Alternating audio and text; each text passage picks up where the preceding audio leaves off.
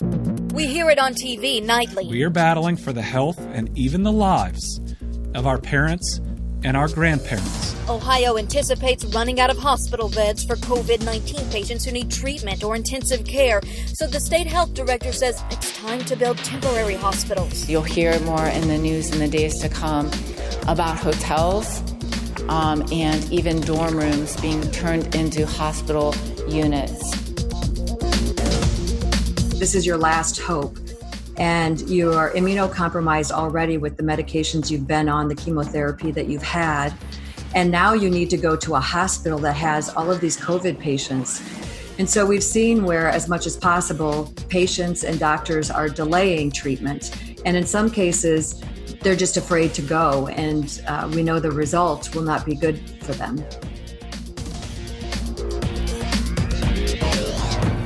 Welcome to our podcast about biotechnology breakthroughs, the DNA of all living things, and the DNA of scientists, companies, and patients who make miracles happen. I'm Jim Greenwood, and you're listening to I Am Bio.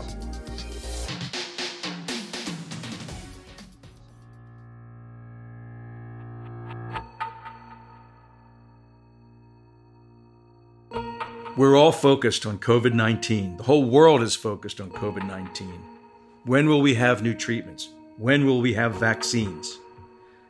But you know, the other diseases that stalk and kill us are not sitting on the sidelines. Cancer patients still have to be treated. But there's some good news. There's a new kind of treatment called CAR-T. It stands for Chimeric Antigen Receptor T, and the T is for T cells. And with this technology, these T cells can be extracted from the patient, processed in a laboratory, and then reinfused in the patient to save their lives. But using this technology in the age of COVID is not as easy as you might think.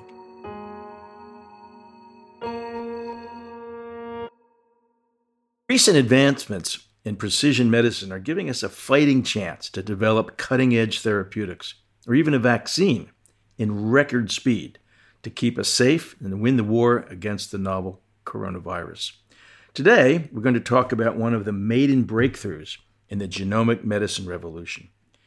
3 years ago, Kite, a Gilead company, received the second ever FDA approval for a cell therapy known as CAR-T, has been a lifesaver for many patients suffering from late-stage terminal cancer.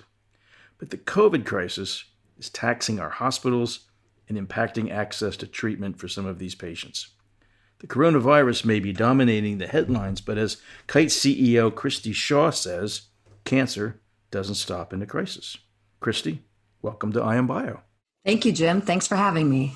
You held senior executive positions at Eli Lilly and Novartis, spanning a broad range of therapeutic areas. So what has been the biggest difference as you've transitioned from the big pharma company to a relatively small biotech like Kite? My mother died of breast cancer in 1996, was in hospice in our home. And the advances since then to see patients actually who've been given 6 months to live years longer has been truly amazing. And the opportunity to come to Kite to do that, have an innovation that can possibly cure cancer is really exciting. Many people in the biopharma industry are motivated by their personal stories.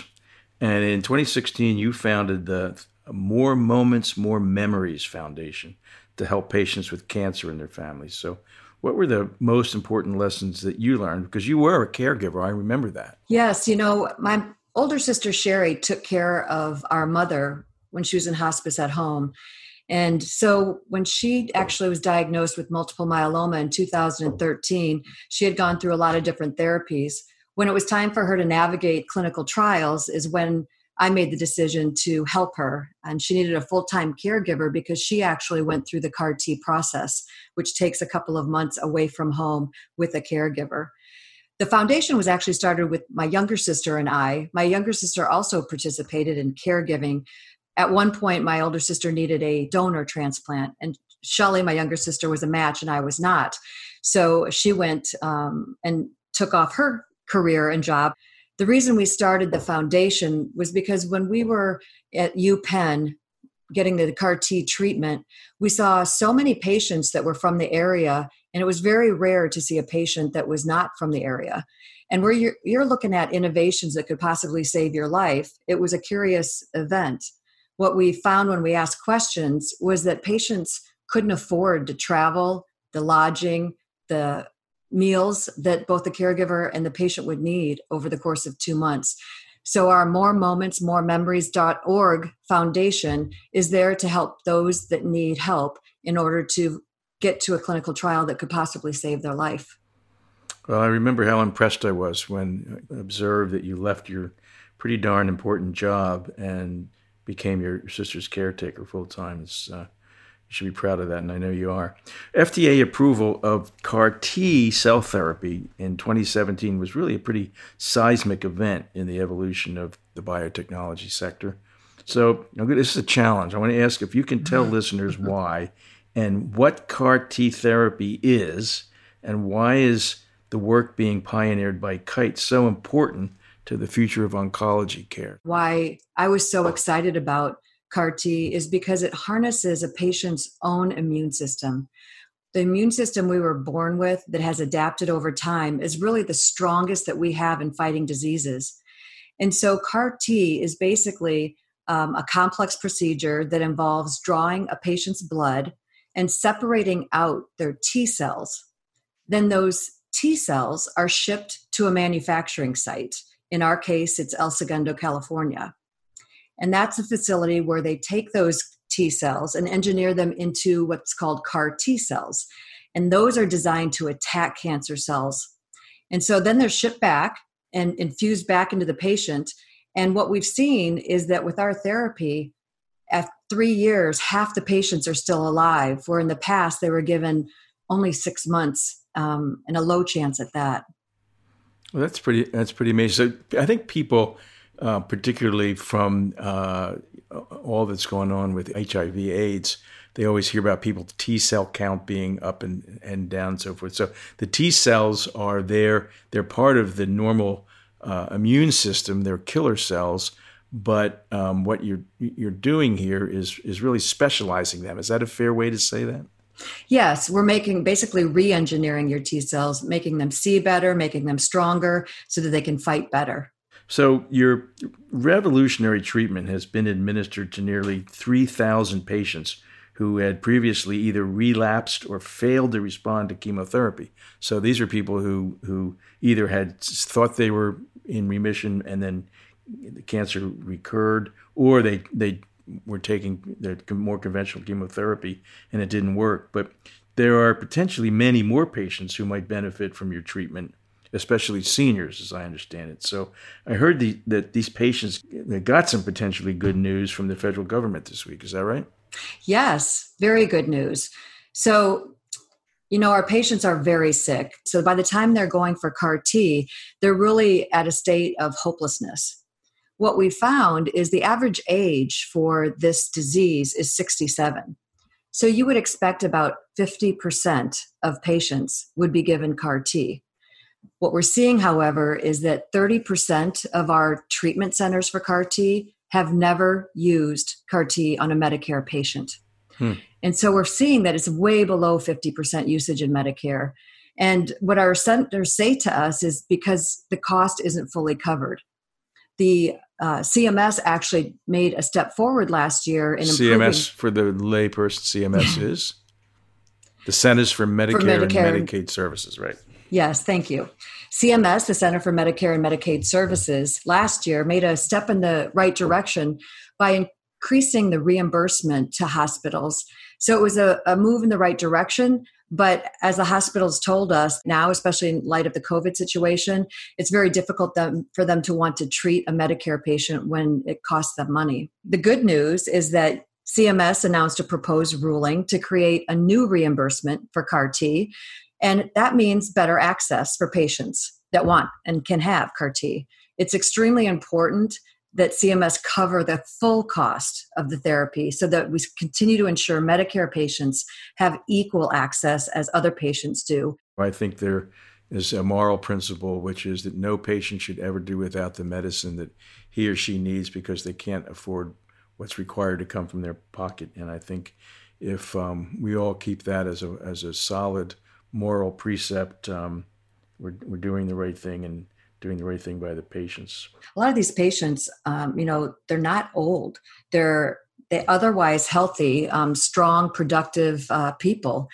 And the ones that have successfully had CAR T, many of them thought they have 3 to 6 months to live. They've been told by the doctors to put their things in order, get ready for their funeral, palliative care, et cetera. And to have them come back to us and just be so joyful that they're still here, seeing grandkids being born, seeing another Christmas, another birthday, is just very rewarding. This is a fatal disease, potentially fatal disease. It is hardly what you would call elective surgery or elective medicine. And yet here we are in the midst of this COVID-19 crisis with hospitals being overwhelmed. Is this inhibiting the ability of the patients to get the treatment that they need? Unfortunately, I believe it is. We see with how many registrations we had before the crisis or the pandemic and how many we see now. We still continue to get orders every single week. But if you can imagine, you're a patient who this is your last hope, and you are immunocompromised already with the medications you've been on, the chemotherapy that you've had, and now you need to go to a hospital that has all of these COVID patients. And so we've seen where, as much as possible, patients and doctors are delaying treatment. And in some cases, they're just afraid to go. And we know the result will not be good for them. What has Kite done to overcome this challenge for patients who need to be close to certified care centers following their CAR T treatment? We ship CAR T to Europe as well as across the US. So you can imagine when President Trump canceled flights to Europe and canceled a number of flights within America, that we had a problem. How are we going to get European patients' T cells here and back? And so it was a day by day, sometimes hour by hour supply chain watch. We were watching basically, you could think of it being your child, this T cell bag that's the life of somebody that's on an airplane going from LAX to Chicago, and the next flight to Amsterdam gets canceled. And then the next one gets canceled. And you only have so much time to get those T cells to re-engineer them and back to the patient. And so I'm happy to say that we did not miss one shipment, but we had a lot of near misses, and we had plan B, C, D, and E ready behind it. And in America, we just did a lot of driving, lots and lots of driving without the flights. Sounds like the plot for a thriller movie. It does. The other thing is a lot of the hospitals, because of the ICUs being full with COVID patients, didn't have room for CAR T patients. And these CAR T patients it's a life-threatening disease, just like COVID can be. I'm so proud of the team. They are mission-focused in making sure every single patient that needs CAR T gets their T cells manufactured and gets them back. Starting with the apheresis. Typically, we have our own employees at the site when the apheresis, meaning when the patient's T cells are being taken from their blood. We have feet on the street or people present. We have quality people making sure that the T cells are safe, clean, et cetera. Well, with COVID, we can't go into the buildings. So we had to do all of that remotely and digitally. Then you say, okay, well, we've got the T cells, now let's ship them. Well, guess what? All the flights are being canceled. We have to get approval as a medical supply to be able to ship from Europe to the U.S. back to Europe. To be able to ship within the U.S., we've had to drive all over the country versus the flights we were doing before. And so that day by day, even hour by hour, when you have one bag of T cells on a flight, 9 cancellations waiting for your connection, that is life and death.